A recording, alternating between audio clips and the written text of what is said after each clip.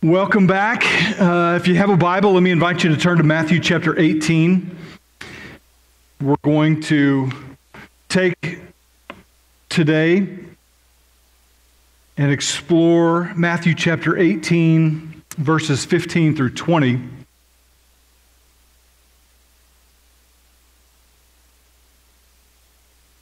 Whenever we try to self-govern ourselves, sounds kind of redundant. Whenever we try to manage our own lives, our own sin life, in our own flesh, that's impossible. We are not able to be completely divorced from sin. But by the power of the Holy Spirit through regeneration, Ezekiel 36 describes the new heart that God gives us, a heart of flesh that's able to respond to His Word.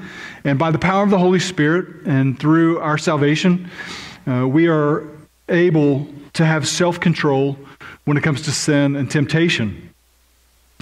But there are times when we don't respond to the Holy Spirit as believers, and there are times when we walk in our flesh, as Galatians 5, today's text would have described, and we need others to help keep us in the faith.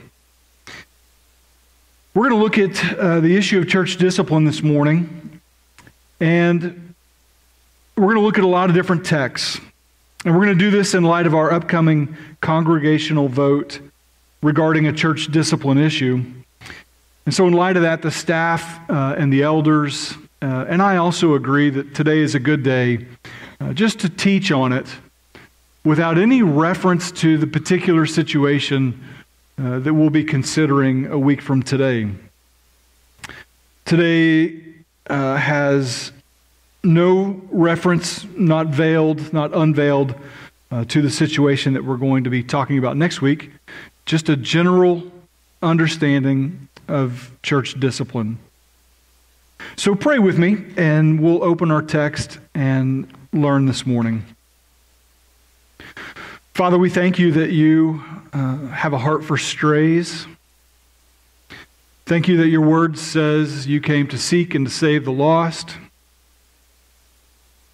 Last week, I was driving during the Sunday school hour, and I caught eyes with a former person on our core team from 10 years ago that is no longer walking with you. And Father, my heart just ached as I prayed for this particular person and grieved the life that they're walking in now apart from you.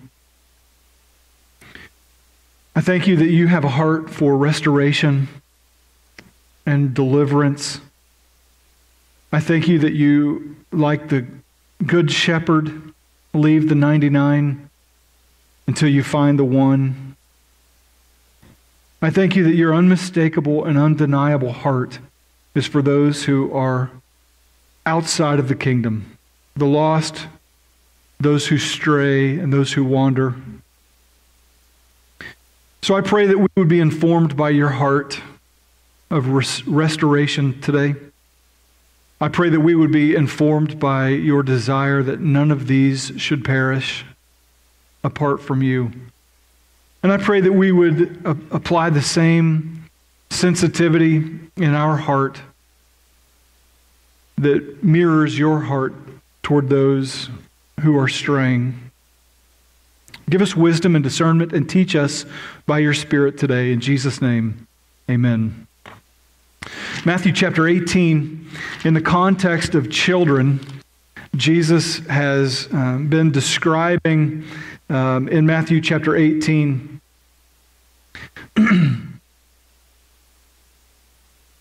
this process of discipline.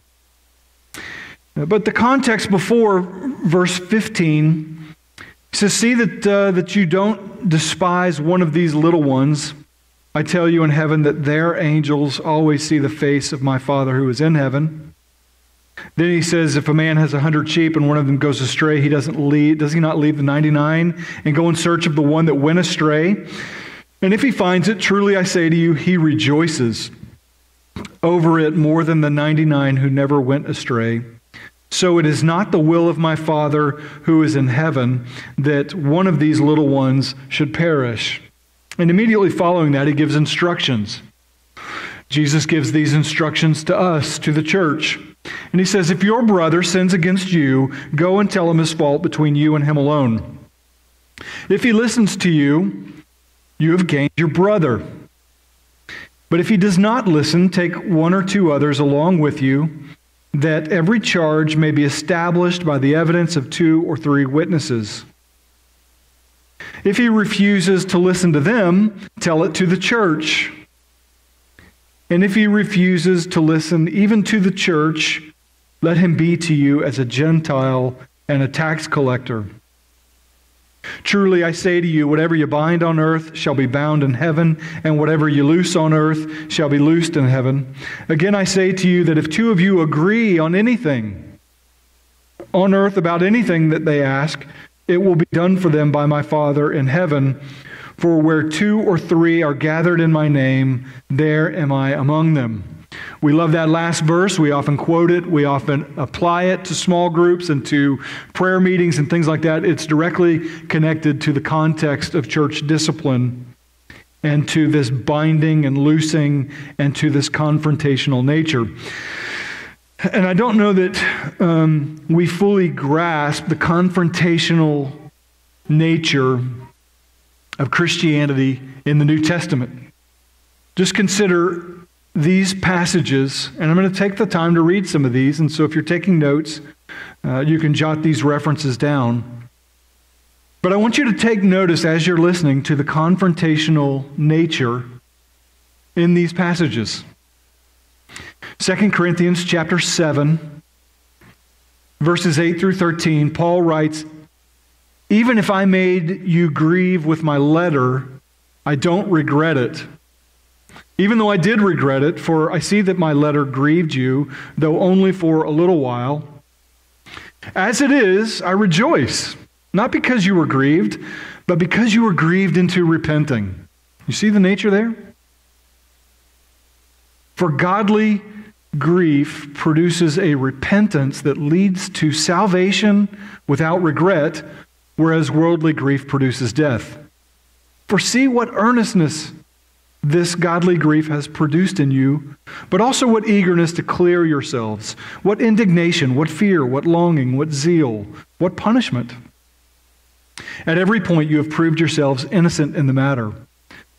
So although I wrote to you, it was not for the sake of the one who did the wrong, nor for the sake of the one who suffered the wrong, but in order that your earnestness for us might be revealed to you in the sight of God. Therefore we're comforted, and besides our own comfort, we rejoiced still more at the joy of Titus, because his spirit has been refreshed by you all. Another passage, 3 John 1, 9 through 10. I've written something to the church, but Diotrephes, who likes to put himself first, does not acknowledge our authority. So if I come, I will bring up what he is doing, talking wicked nonsense against us.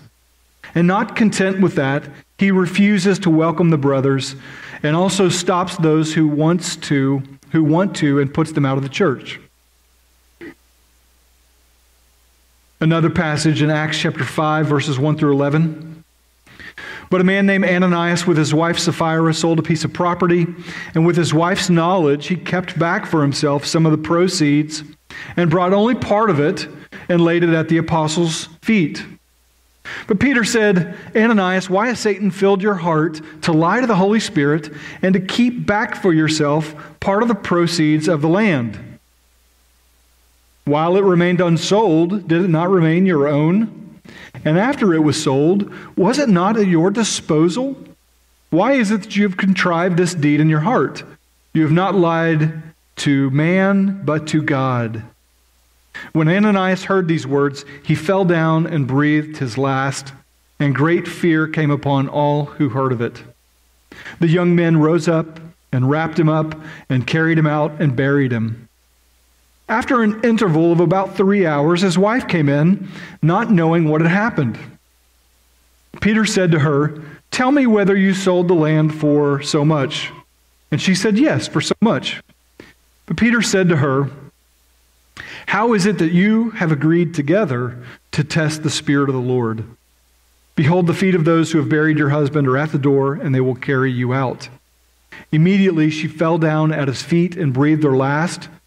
And when the young men came in, they found her dead, and they carried her out and buried her beside her husband. And great fear came upon the whole church and upon all who heard of these things. It's a very difficult passage there. It wasn't that Ananias and Sapphira gave something, it's that they pretended to give it all while they held back some for themselves. They were certainly under no obligation to give it all. They just pretended as though they gave it all while holding some back. And that was the result. 1 Corinthians 5. Paul writes, and I can't read all of this because of some of the language and the children present. But he writes, "It's actually reported that there is immorality among you, and a kind that's not even tolerated among pagans. And you're arrogant about this. Shouldn't you mourn? Let the one who has done this be removed from among you. For though absent in body, I'm present in spirit, and as if I'm present, I've already pronounced judgment on the one who did this thing. When you are assembled in the name of the Lord Jesus, and my spirit is present with the power of our Lord Jesus, you are to deliver this man to Satan for the destruction of his flesh, so that his spirit may be saved in the day of the Lord." You see the process here. A person is removed from fellowship, excommunicated from the congregation, so that the destruction of his flesh, handed over to Satan for the destruction of his flesh, so that his spirit may be saved on the day of the Lord. Paul continues, "Cleanse out the old leaven so that you may be a new lump, as you really are unleavened. For Christ, our Passover lamb, has been sacrificed. Let us therefore celebrate not with old leaven, with malice and evil, but with the unleavened bread of sincerity and truth. I wrote to you in my letter not to associate with sexually immoral people. Not at all meaning the sexually immoral of this world, or the greedy and the swindlers or idolaters, since then you would need to go out of the world. But I am writing you not to associate with anyone who bears the name of brother. That is, not to associate with anyone who calls themselves a Christ follower if that person is guilty of sexual immorality or greed, or is an idolater, a reviler, a drunkard, or a swindler." He told them not even to eat with such a person. He says, "For what do I have to do with judging outsiders? Is it not those inside the church whom you are to judge? God judges those outside, but we are to purge the evil person from among us." That's 1 Corinthians 5:13. In 2 Thessalonians chapter 3, Paul is confronting those who are not working any longer. They stopped working just to wait for Jesus' return. And because they weren't working, they created a burden for the entire church. And the church had to provide for them financially because they were not willing to work. So as a part of that, Paul gives this instruction. "As for you, don't grow weary in doing good. If anyone does not obey what we say in this letter, take note of that person and have nothing to do with that person, that they may be ashamed. Do not regard them as an enemy, but warn them as a brother."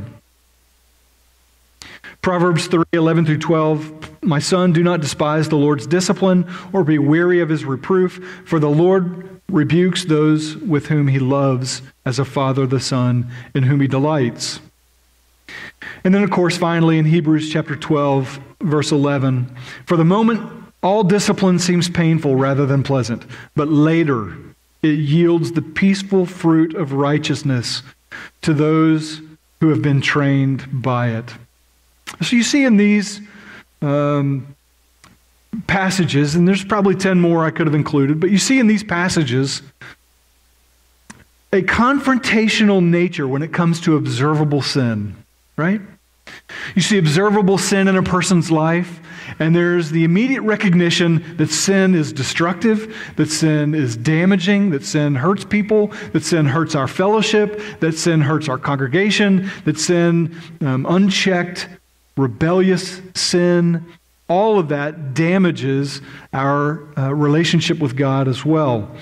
And like a cancer, if there is cancer in a person's body, we don't tolerate it. We remove it immediately, lest it should spread and consume a person's body.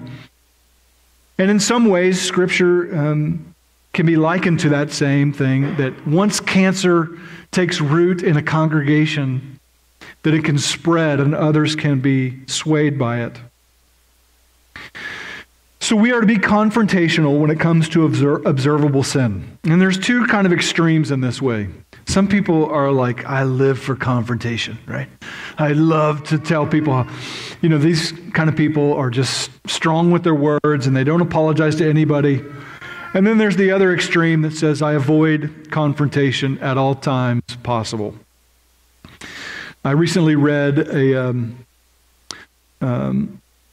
post on social media. This girl said, why is it that so many passive men marry these overly aggressive women? And some guy responded, who else is going to tell the waitress that my steak is too rare? So sometimes we like confrontational people, right? They help us out in a bind. We need confrontational people. We need people who are willing to take a stand against evil, especially in the world. We often just don't want to be the confrontational person. So in light of our vote next week, I want us just to get a sense of what Jesus' teaching is without getting into the details. And I've been vague about this issue on purpose. Many people say, I don't even know what's going on. And that's by design. If you had participated in the days of prayer and fasting, you would know that we've been praying about this issue for over 2 years. And yet, next week we will have opportunities to learn more about the situation, and it'll happen on our day of prayer and fasting on Friday. There will be a small meeting Friday evening as we break the fast together that will give a little bit more detail. And then, of course, on Sunday morning, after the worship service, we'll come back together for a congregational meeting to vote on a church discipline issue, a church budget issue, and to talk about potentially adopting a family from Afghanistan, an immigrant family, as a congregation. So that's what's coming. But today I just want to teach on this because many of us have really never seen church discipline. Maybe we have in some ways, but I think for two reasons. One, church discipline happens all the time, and it happens in a good, healthy way, in healthy congregations. It happens all the time because it happens according to Matthew 18. In many ways, you're in fellowship with believers, you're in small group with believers, you're in proximity to believers at work, and it's wherever you go. And so there is a sense of accountability built into the community. And when somebody is in sin and a believer, a friend, someone who is in a small group with them, lovingly confront that person, the person says, oh, you're right, I should not have, I blew it. There's confession, and there's restoration, and there's prayer. And you don't see church discipline often because it works well when practiced in this way. There's no need for it to blow up in front of the whole congregation, right? It works well in that way. And so I think that's one reason why you don't often see church discipline, is because faithful Christ followers like yourselves are practicing it on a daily, weekly basis. You're sharpening one another as iron sharpens iron. You are helping one another. And it seems this way, that with those with whom you're in regular Christian community, that one of you is doing well at one time and one of you isn't. And in that way, you can kind of lift one another up and help each other, especially as you connect in those 2 to 3 to 4 kind of trusted, close relationships. We need that. It keeps us in check. It keeps sin from running rampant in our lives. But I think there's a second reason why we haven't seen church discipline. It's because I think sometimes we've seen it wrong, and so we shy away from it. Maybe we see it as an abuse of authority or operating in like a punitive way where we're trying to punish somebody or in a way that humiliates somebody or in a way that doesn't account for the dignity of the soul of the person. So I imagine that if we haven't seen it done in a healthy way or a redemptive way or in a way that's consistent with the tone and the Spirit of Christ, I think that if it happens in that way, in a wrong way, that we shy away from it forever. And I don't think that's the case. So I want to establish a couple of basic agreements, and then we're going to get back into Matthew 18. And so let me just read this statement and unpack it a little bit. Here are the pre-statements. You and I are not above church discipline. You nor I are above church discipline. We must approach any disciplinary situation with humility and a healthy amount of fear, being careful to be as biblical as possible, as merciful as possible, and as patient as possible, knowing that the purpose of all discipline is restoration and sanctification. It's a good thing. It's a good thing. It's a redeeming thing. It's a reconciling thing. It's a restoring thing. So number one, you and I are not above church discipline. You have to come to grips with the fact that if Moses, the guy who was face to face with God in proximity in Exodus 32, 33, 4 through 7, in that whole passage where Moses is walking closely with the Lord, he's up on the mountain, he's getting the commandments and the law, and he's leading the people by fire and smoke and all the things. If Moses, if he experienced the severe discipline of the Lord, if King David, a man after God's own heart and the ancestor of Jesus himself and the recipient of all those promises, if he is subject to discipline, if Peter, the leader of the disciples, the leader of the apostles, a prominent leader in the early church, could be rebuked not only by Jesus, get behind me, Satan, right? Remember that? And also rebuked by Paul. Paul said in Galatians 2, I rebuked Peter to his face when he came and he wouldn't eat with certain brothers. If Peter, David, Moses, if all these, if that's the case for God's most used and revered and fruitful servants, then certainly it's true for you or I. I don't know who said this, but maybe 5 years ago, maybe 8 years ago, I heard it and it resonates with me. And this guy said, we are never more than 3 days away from a potential scandal, given all the right circumstances and all the right pressure and the lack of abiding in Christ. And he said, most of us operate on day 2 more often than we realize.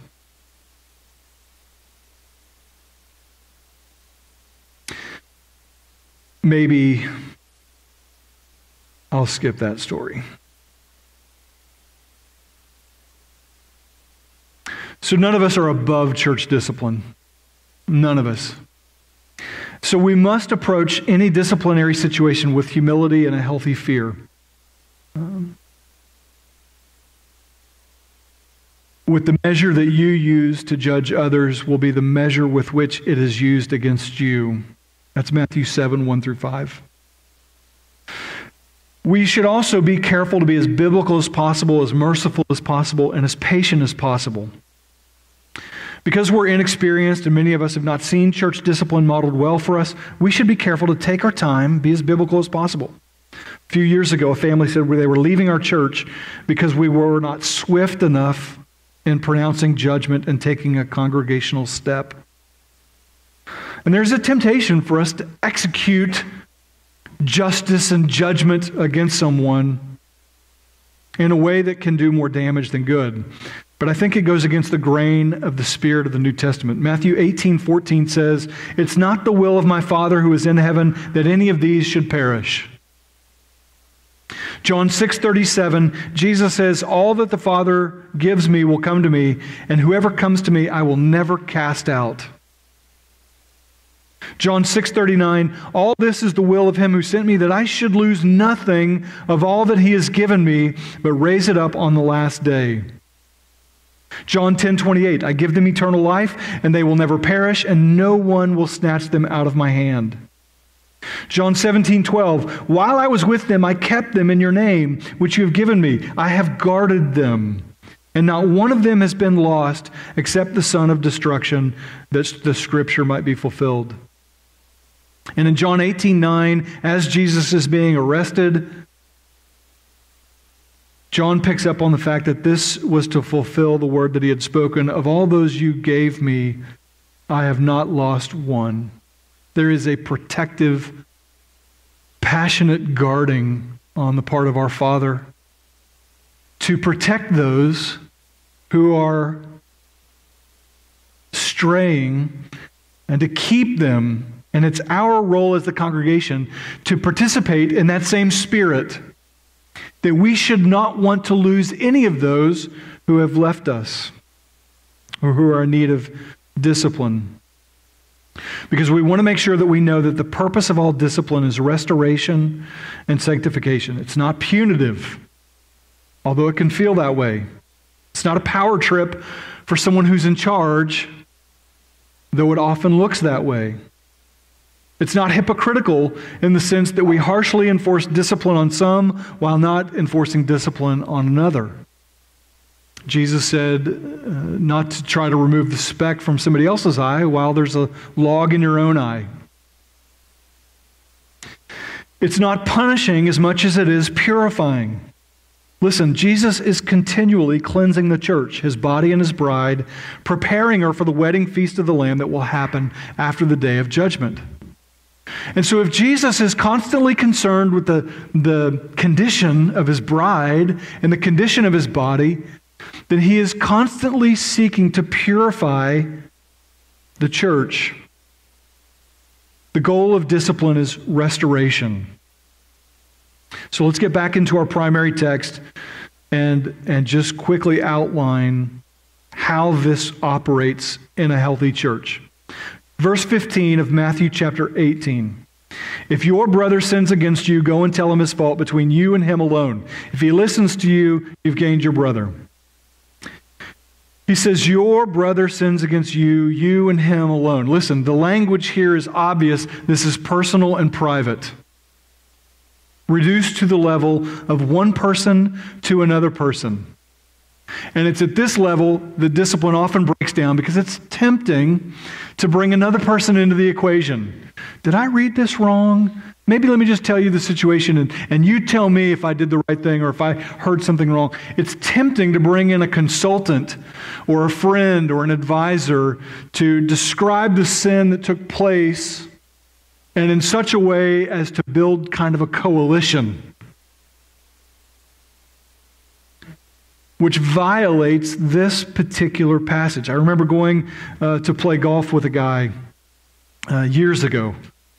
And on the way, I just felt like this person was pumping me for information about a person and sharing a situation about a person. And it crossed lines over and over and over again. It just felt uneasy. No matter how many times I sought to change the subject or redirect or not, tolerate it, it just continued with probing and curiosity and pumping for information. And in all these ways, it just felt wrong. And you've been in situations like that before. A former minister on staff with me in Oklahoma City, a guy named Bob, I don't know if he ever really did this or not, but he sure talked about it like he did this all the time. But he said, anytime somebody has a beef with somebody and they come up to me, I will tell them as they're talking to me, I'll just take them right over to that person and say, hey, so-and-so has an issue with you and the two of you need to work this out together and I'll leave you to it. And guess how many people gossiped to Bob? Nobody, right? Nobody wants to do that if he's going to walk you over to the person and say, hey, this person has a real issue with you and the two of you need to work this out in a godly way. The first step in any good church discipline is you and you alone. Go to the one who has offended you or sinned against you. You and you alone. Who's responsible for church discipline? You are. You are. Wait, you might say, I thought that this was what the pastor did. I thought this is what you get paid to do, like to go and confront people. No, I'm not that way. It's not my role to get involved in every little situation within the congregation. It's not the deacon's role, it's not the elder's role, it's not your small group leader's role, it's not your prayer partner's role.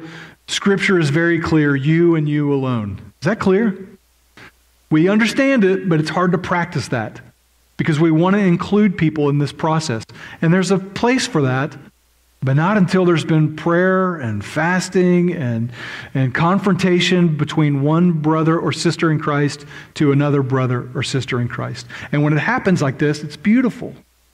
It's beautiful when you pray over a situation and when you seek the Lord, please help this brother or sister repent of this particular sin. I can see it in their life and I can see it tearing them up and I can see it destroying them, and God, please deliver them from this. And then that confrontational moment when they listen, the Scripture says you have gained your brother. You know what that word means? It's a financial word that describes a gain.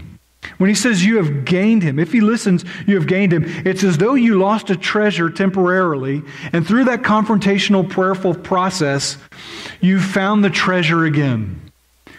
Have you ever lost a friendship?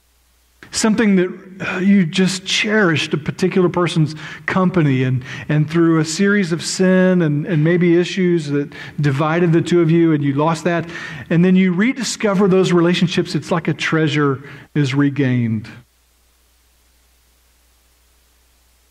Loving relational confrontation is the day in, day out mechanism for iron sharpening iron.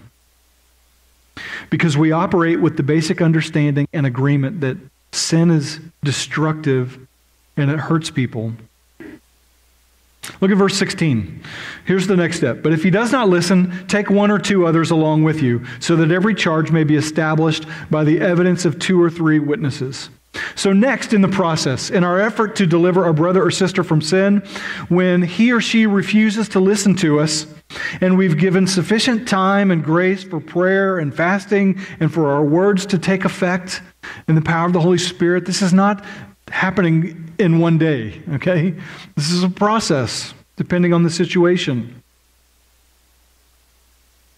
At that point, then we ask another brother or sister to come along with us and to join us in the effort to restore. Now notice that Jesus gives some purpose for this step. He says, so that every charge may be established by the evidence of 2 or 3 witnesses. So the confrontation has to be witnessed and verified by 2 or more. Why? Don't we often misread a situation? Don't we often misunderstand or misconstrue or misdiagnose a situation?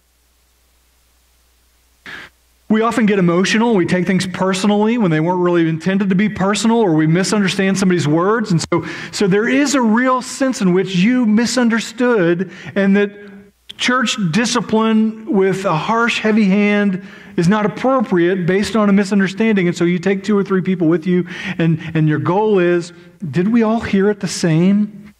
Did we all understand the same? Did we confront the sin issue, and is it a clear biblical issue? And did they really refuse to repent based on what we all heard together? I've noticed in the past an exaggerated response from some people. When they relay information and they describe a confrontation, it really wasn't a confrontation at all. It was just an exaggerated, they misunderstood, their filter or sensitivity level was high. And so often I don't think they meant it in that way. Okay, all right, maybe not. Sometimes that happens. Sometimes we misunderstand a situation and we need 2 or 3 others to come with us. In this way, Jesus instructs a careful examination of the words and the response of that individual for their own protection and dignity, as well as for your verification and integrity. You understand that? Jesus instructs us to get involved in a careful examination of the words and the response of that individual for their protection and their dignity. See, we're not talking about a disposable person. There are no disposable people. We don't just throw people out willy-nilly because we're offended. It's a process that requires time and prayer and effort and caution.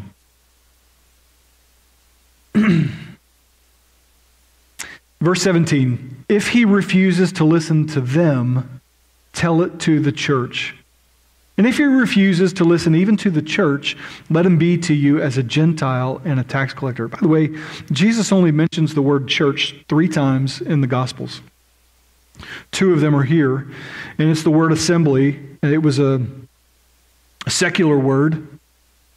The word ecclesia was around long before Jesus instituted the church. It would have been common in any Roman city, any Roman town, any town in the Greek area. It would have been just common to have an assembly, to have a group of people meeting together.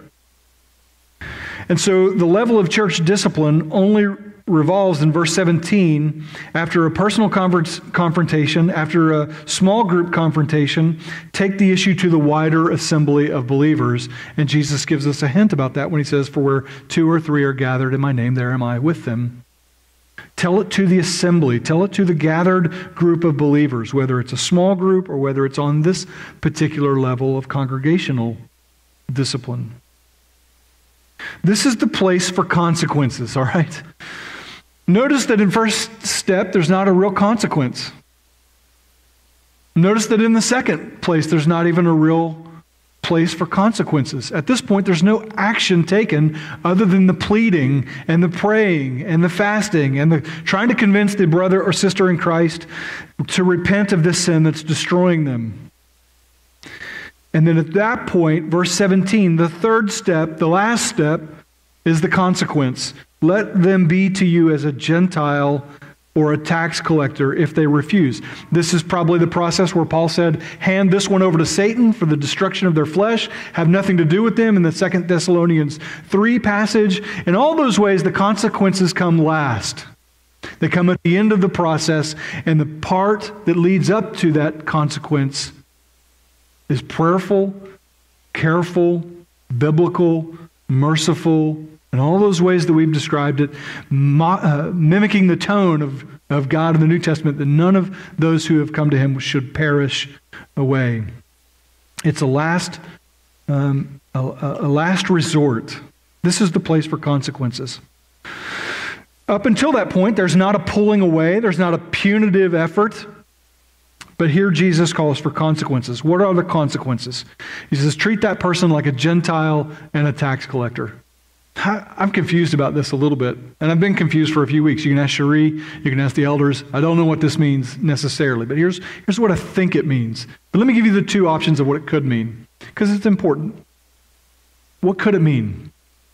Is Jesus talking about the way he treated Gentiles and tax collectors? Because he was super kind to Gentiles and tax collectors. Is that what he's telling us to do? And the way you've seen me treat a Gentile and a tax collector, that's what you should do to this person in discipline. Well, what's the result of it if it's that way? Jesus brought in tax collectors and sinners. He was accused of being a friend of sinners. He treated them with love and respect and dignity, and he honored them. And in many ways, his approach to them was to share the love of God and the gospel of grace. Law to the proud, grace to the humble. His desire was restoration, and to bring them into his kingdom, if it is taken in that way. But I don't necessarily think it is that way. I think he might mean the second way. He's talking to people who understood a culture, and the culture that he was talking to said to treat that person like a Gentile and a tax collector meant to put them outside of their circle of fellowship. To treat them as they were an enemy of the gospel. And I think in many ways this makes sense, and it's a good rendering of this passage. To treat this person as an outsider to the faith. And it kind of makes sense, right? Because if the person was in faith in Christ, and if they had come to faith in Christ, they came to Christ, listen closely, they came to Christ because they had a sin issue. And they came to Christ first because they needed cleansing from their sin, forgiveness from their sin. Jesus took the punishment for sin. And so if they're now, years later, persisting in sin and they refuse to repent, then the very thing that caused them to come to faith in Christ is the very thing that they're now practicing and pursuing, which is sin. But if that person was in the faith, they would have responded to those first steps of godly confrontation. How? With grief. Godly grief produces repentance. They would have responded with faith. They would have responded with repentance. How many of us have been confronted by a believer about an issue that we knew we were wrong and we knew that we were sinful, and we just said, "You're right. You're right, I blew it. I should not have said that. I was wrong in my words, I was wrong in my actions, and will you forgive me?" That sort of godly interaction happens all the time. And it's beautiful because a person who is in faith knows that the worst thing could be that they could violate their conscience, or they could violate their relationship with the Lord Jesus, and that it could have consequences in the church. But if that person doesn't respond with remorse or confession or repentance or any kind of change, they've hardened their heart through steps 1, 2, and 3. So if they've hardened their heart through all those steps, at that point we treat them as though they were never saved to begin with, which includes praying for their salvation, which includes sharing the gospel with somebody, which includes loving them without approving of their sin. Does that make sense? Verses 18 through 20, "Truly I say to you, whatever you bind on earth shall be bound in heaven, and whatever you loose on earth shall be loosed on heaven. If two of you agree on anything they ask, it will be done for them by my Father in heaven." All this is in the context of church discipline. Jesus is saying, listen, if you've gone through this whole process with somebody, and I've watched you go through this process with confronting sin and praying over a person and trying to get them to, I agree with you. If you do this on earth, then I agree with you in heaven. I have watched you through the process, and I've seen the way you've done this. We have Jesus' approval when we operate in this sort of a godly way. It's a remarkable statement of our God-given and our God-ordained ability to self-govern to some degree with the help of the Holy Spirit. Essentially, if we agree on this step of discipline, then it shall be confirmed by the king and shall be done according to your judgment. And this is consistent with other scripture. Paul told the Corinthians, you're to judge each other. Don't go take lawsuits amongst, a secular court. When one of you has a grievance against another, why do you go to the law before the unrighteous instead of before the saints? Do you not know, this is 1 Corinthians 6:2, do you not know that the saints will judge the world? And if the world is to be judged by you, are you incompetent to try trivial cases? Do you not know that we are to judge angels?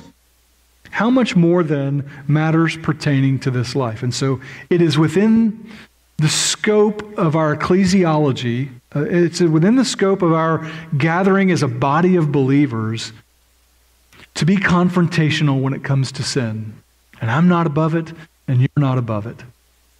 And if there's observable sin in our life, whether it be gossip or idolatry or greed or immorality or drunkenness or any of those things, all of us should be at a place where we're welcoming that confrontation. Why? What greater love is there than to experience this sort of discipline? It's a loving thing to confront somebody. It's a loving thing to exercise discipline. The most unloving thing to do, according to Scripture, is not to discipline your children. Hebrews 12 says that no discipline seems pleasant but painful. But in the end, it yields a fruit of righteousness to those who are taught by it.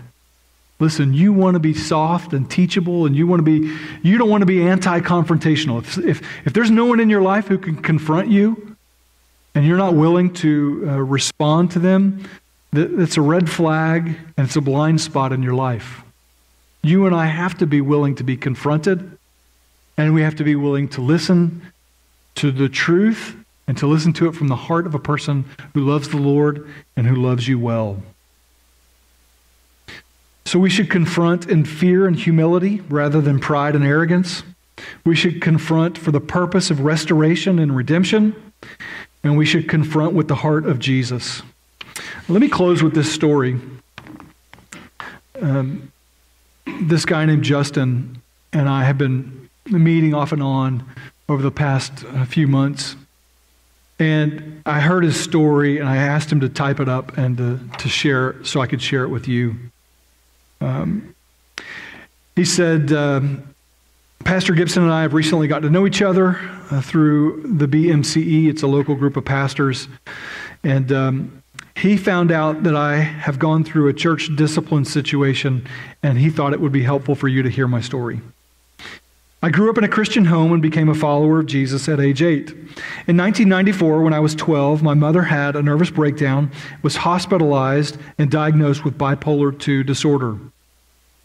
She received medication and got involved in the life of the church, and through consistent life patterns, she was stabilized until 2005, when I was 23 years old and newly married.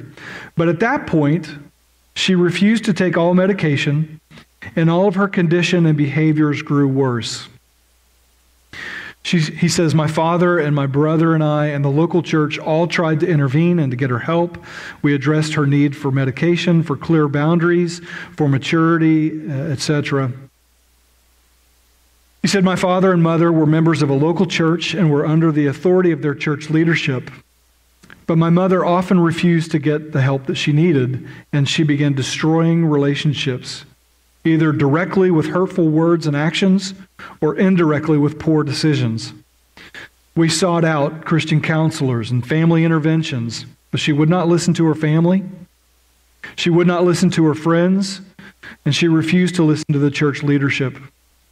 And so at some point, they began to institute this level of church discipline. All the while, she continued to rebel. The church followed the biblical model of church discipline found in Matthew 18. And eventually, my mother became isolated from all those around her. The isolation by her family and her church was intended to draw her back to Christ, to receive the medical help and the care that she needed for her disorder, and to fully restore her to her husband and to her family and to her church. He says, my father's role in all of this complicated matters, adding more strain to the family relationship. At some point, he just got tired of the situation. And it says in 2006, he kicked my mother out of the family home, and she spent a period of time homeless. Initially, it was extremely painful for me as her son. Living out church discipline in this way seemed mean and unloving at different points. But over time, I began to realize that it was for my mother's good. I myself had had to call the police on her when she would not respect certain boundaries. I had to refuse her phone calls at many times and to protect my children and to keep my children away from her for long stretches of time.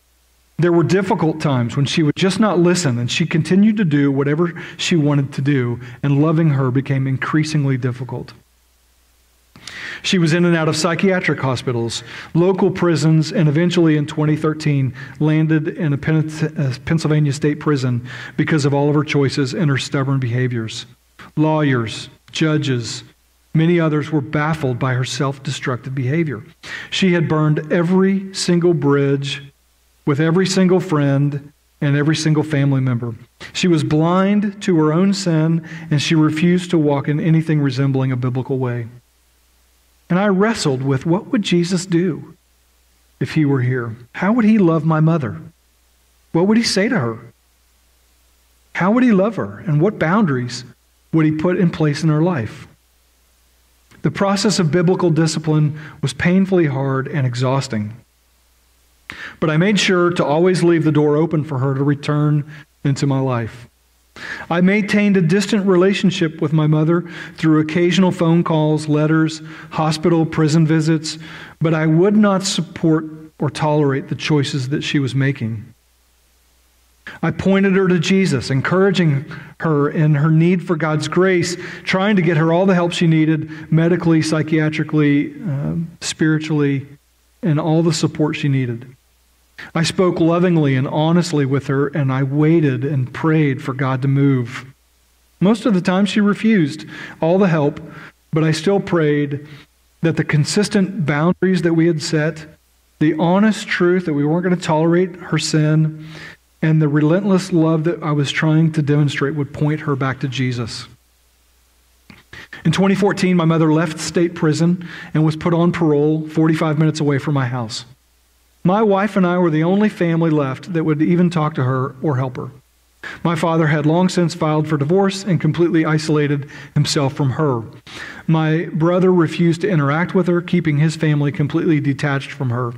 Finally, my mother was open to receiving help. The Lord had opened the door just a crack, for which I had longed for and prayed for. And after serving a short time on parole, she would be released with no housing, limited resources, and literally no one to help her. My wife and I realized that we had to be the hands and feet of Jesus, despite the past hurt and pain that she had caused and the other responsibilities that we had in our life at that time. If not for the grace of our Lord and Savior Jesus Christ, we would be in the same situation as my mother. The Lord helped us find her an apartment and a connection to a local church in Lancaster where she could be under the authority of a local body of elders. We met with those pastors and clearly told them her whole story and how she needed accountability, encouragement, and reconciliation with her family. Over the next 3.5 years, the Holy Spirit worked in my mom's heart and changed her. It wasn't a smooth road. There were often setbacks. And despite all of her challenges with her bipolar disorder, she received the medical care. She submitted to the local church leadership and was even baptized. Tears of joy still flood my heart and my eyes when I think about that glorious baptism day in 2015. The last few years of her life were redemptive, even with a few setbacks. She finally enjoyed time with her grandchildren. She cooked big meals and was friendly with her neighbors. In the spring of 2018, my mother died unexpectedly of a massive heart attack. Now that she is with the Lord, I can truly live in the Lord's peace that my wife and I loved her well and pointed her to Christ, even with the discipline and the boundaries that we had set. Even though it was hard, we don't regret for a moment putting forth the effort and the energy to love her like Jesus. Even when we were the only ones loving her, the Holy Spirit filled us with endurance. We knew Jesus' love in a new and deep way as we learned to love like him. And we're so thankful that her burdens were finally lifted. She is fully restored. What the church was not able to fully accomplish through discipline, Jesus repaired completely in heaven. The Lord redeemed a difficult situation in my family that lasted decades. These trials were taxing. Church discipline is not quick, nor is it tidy and neat. And the purpose is the restoration of fallen members, strengthening of the church, and the glorifying of God. I will pray for you and your congregation during this difficult time as you seek to bring glory to God and love like Jesus during hard times. I appreciate Justin's letter, and I see in it a willingness to do something difficult but right that has the results that we all desire, and that is reconciliation, restoration, redemption, the glory of God.